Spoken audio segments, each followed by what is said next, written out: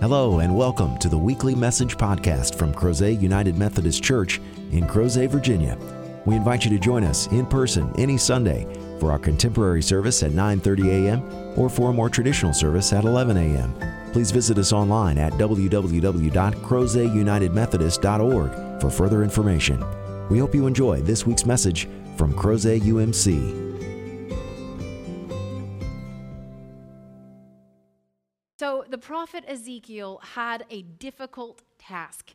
He was asked to prophesy to God's people in the midst of the Babylonian exile, which meant that the people were fractured and broken. The people were separated. The upper echelons of the political, socioeconomic, and religious classes had been carried away after the siege of Jerusalem and had been taken to Babylon. And there they were being re-educated, but kept apart from the rest of the people back in the promised land. And the people felt very disconnected and they felt hopeless because they had lost so much. They were no longer an autonomous nation. They no longer had their own monarchy. They were now a vassal, a conquered state of the reigning superpower of their day. And they had lost what was so precious to them. Their holy city, Jerusalem, had been torn down after the siege. They had suffered incredible loss. And then those of Babylon had trampled into their city and destroyed, laid utter waste to their holy temple. And they lost what was their deepest, most profound connection to God through their worship at the temple. And now in this separated state, they yearned to know that they had not been forsaken or forgotten. And so God chooses to send the prophet Ezekiel to them and gives Ezekiel this vision. It's a way of seeing and encountering what God promises God can do. And this is a rather strange vision that God gives to Ezekiel. Takes them out to this valley, and there are bones everywhere. It's possible that this had been a battle site and that the people had been left there and that their bodies had decayed and disintegrated until there was nothing left but bone. And looking out at that forsaken place, God says to Ezekiel that I can bring new life to these.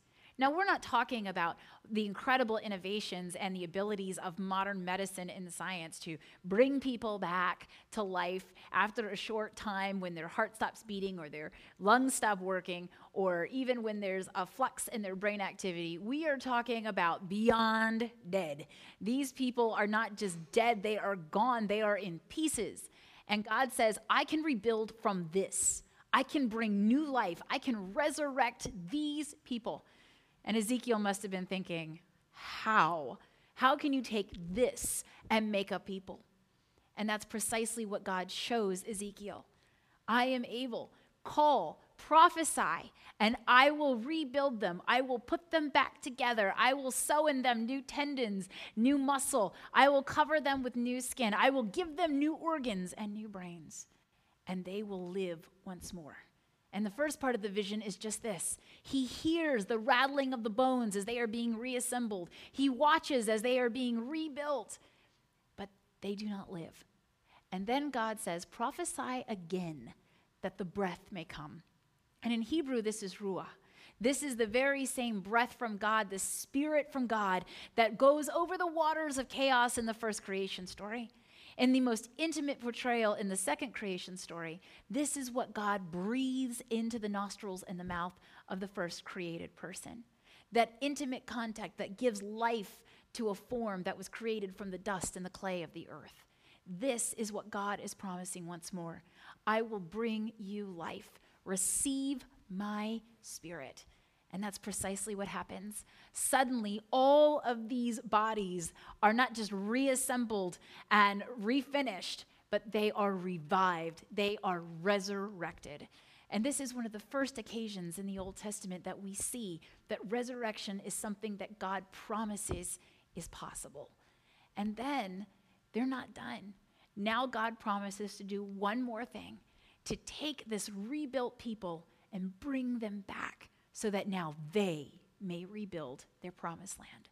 Gathering those that have been scattered, those that are suffering in isolation, those that are experiencing the very worst of an exile, God promises to bring them back to their land, the land that was promised through covenant, the land that was promised to their ancestors, the land which just a generation ago they had lived in joyfully. And God says, now is the time. And the power of the word is so strong that it's possible. It's possible to rebuild. And are we not like that now? So many of us have lived in isolation for a solid year. It's incredible to think how long it has been for some of us, and that life has completely shifted. And so you hear a lot now about the new normal. What will that be like now when we come back? And people are struggling with what that is. A lot of people think they want to go back to the way things were. But that is not what God is saying here in the text. God is talking about rebuilding the people to build something new. They are going to go back and they are going to renovate. They're going to rebuild houses that were destroyed. They're going to rebuild the walls of Jerusalem. But they're going to make some changes as well. Some things for the better. Because in the process of their exile, they have transitioned their identity. They went into exile as Israelites, but they will come back Jews.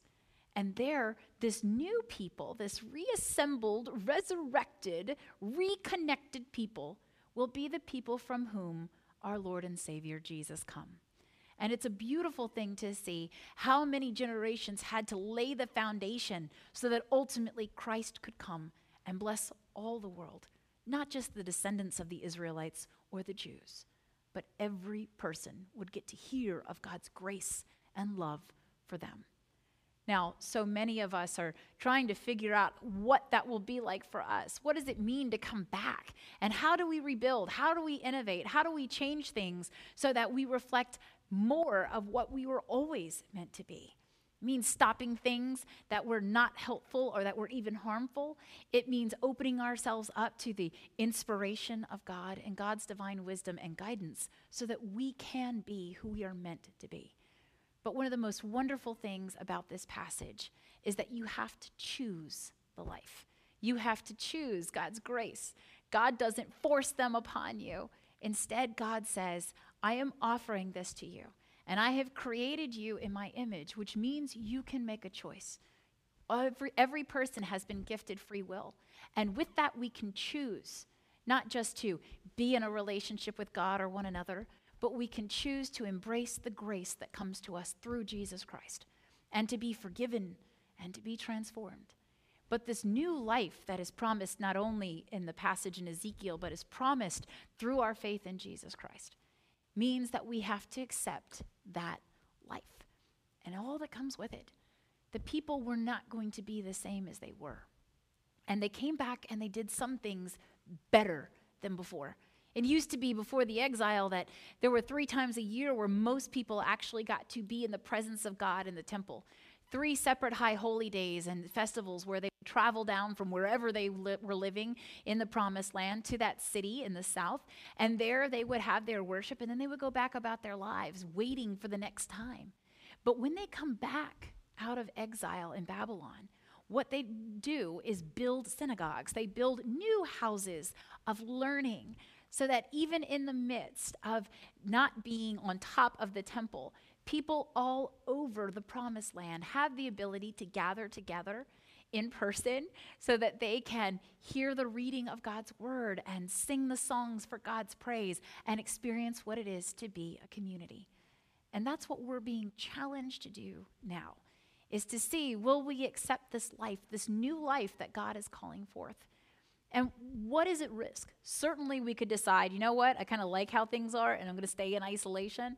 Or, you know, I like the way things were and I don't want to consider the possibilities of what may be. But that is to be a backward-looking people. And that never goes very well in Scripture. There are lots and lots of instances where God's people say, you know what, we had it great in Egypt. And God goes, no, you didn't. You did not have it great in Egypt. But I do want you to have it great. I want there to be a wonderful place where you and I can be together, and all those who are lost, who are strangers, who are suffering, who are sick, who are hungry or thirsty or naked can find what they need. For I will provide. I will not just provide for you, but I will use you to provide for others. And we have to decide if we want to be that people. There's a lot of talk among clergy across denominations in Christendom, and there's some talk outside of Christendom about whether or not we are in a post-Christian world. Has Christianity seen its apex and its pinnacle and is now atrophying? Well, there are certainly membership numbers to show that that might be true. But I don't believe that Christianity has seen its best days. Has it seen days where more people claim to be a Christian? Has it seen days where more people showed up in a building on Sunday morning? Yes, it certainly has. But I don't believe that the best is behind us. I believe that our brightest days are before us. And that when we choose life, that same life that God offered those dry, desiccated bones in that valley, that we too will get to experience what this new life is. Perhaps this is the opportunity for us to truly embrace what it is to live as disciples of Jesus Christ and to gather together as the body of Christ in new and powerful ways. Perhaps this is the dawning of a new golden age. Or perhaps our golden age has come and we're ready to move on to platinum. We are a people that don't believe that God has placed before us darkness and death. We are a people who are reminded every single Easter that what is before us is resurrection, reunion, and salvation. And so this is what we are called to live, but not just on Easter. We are called to do this every day of our lives. Every day when we wake up, it is a new opportunity for us to choose life, to choose God's way, to embrace God's grace, and to revel in God's love. Every single day is a new day dawning. And we can live that out. And we can find ways in which we can show other people that truth. There are so many people who think, oh, everything from here on out is going to be horrible. And there are certainly things that are happening right now in our culture and around the world that are depressing and that are not inspirational. And they certainly don't feel like they're creating community but causing divide. And so, yes, it's not perfect. But that means that Christians have work to do. That we have to be a people who choose to show others radical love and hospitality. We have to decide to be intentional about being not just a place, but a people to whom those that are lost and suffering and struggling can come and find comfort, strength, and help in their time of need. That's a decision that we make as individual disciples and as the church, the body of Christ. And together with other denominations in the church universal, that is when we begin to show the world that no, we haven't seen our darkest days. Perhaps this has been a time of exile. We have been so separated from one another, and we have been so divided that we have felt hopeless. But the prophet Ezekiel reminds us even now that it is never too late for God. There is nothing that God can't do, and there is no one that God can't use. Every one of us is important. Every one of us that chooses life, grace, and love is vital because it takes all of those pieces of prism and glass and crystal in order to make the chandelier truly sparkle. It takes all of us, every grain of sand, to make the vast and glorious beach. It takes every star to make the celestial heavens shine in the darkness of the night. So every single one of us is important. Every single one of us is known, and every single one of us is invited to have this new life. It is something that is a part of our liturgy, of our sacrament for baptism, that people are given new birth by water and the Spirit. And sometimes we tend to only see infants getting baptized, and so it doesn't register just how profound that statement is. John Wesley, one of the founders, one of the principal theologians of what would come to be Methodism, understood that there was a time when we had to choose new life. And that therefore, at that moment, we were reborn into something new. We were being transformed. And so new things were possible for us, things that we didn't think that we could do before. And some of us have already experienced in this pandemic new things, right? I wasn't trained to be in production, and here I am learning something new. But that doesn't mean that I don't have a heart for being with people, or that I don't yearn for the time when we can maybe do both. And that's precisely what our liturgy reminds us of, is that it's not just a new birth for those that have actually been newly born. And here in Crozet, we are so fortunate to have a multitude of those who have been baptized. And just in my experience, we've had preschoolers, we've had children, we've had teenagers, and we've had full-fledged adults. And every one of them has been given new life. But if you were baptized like I was when I was an infant, here's the beautiful thing. It's never too late. Ezekiel says it is not. You could be on your deathbed and still have new life. You could be at a point where you feel like you have squandered away your youth and your vitality. You could be at a point where you feel like you have ruined relationships and there is nothing left for you, and God can still bring new life. And God is waiting, ready to turn it over to you when you are ready to open your arms and your heart and embrace it. What kind of life are you going to choose tomorrow?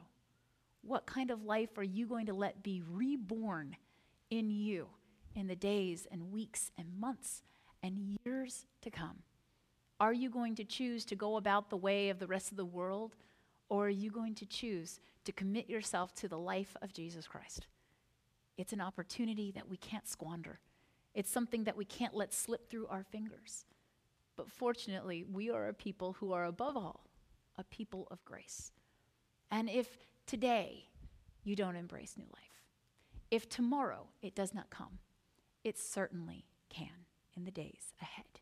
It is never too late.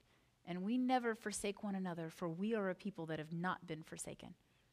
May that be your choice, to embrace these wonderful gifts and to use them for the rest of your life, so that others can discover that when they have felt dry and desiccated and beyond all hope, they experience that because of the ways you share that new life with them. May it be so. In the name of the Father, and the Son, and the Holy Spirit, we pray. Amen. Thank you again for joining us for this week's podcast. We hope you found the message meaningful, and we invite you to join us in person as we gather for worship at Crozet United Methodist Church every Sunday at 9:30 a.m. and 11 a.m. Please visit us online at www.crozetunitedmethodist.org to learn about ways you can connect with God and your neighbors through the ministries of Crozet UMC. Have a great week.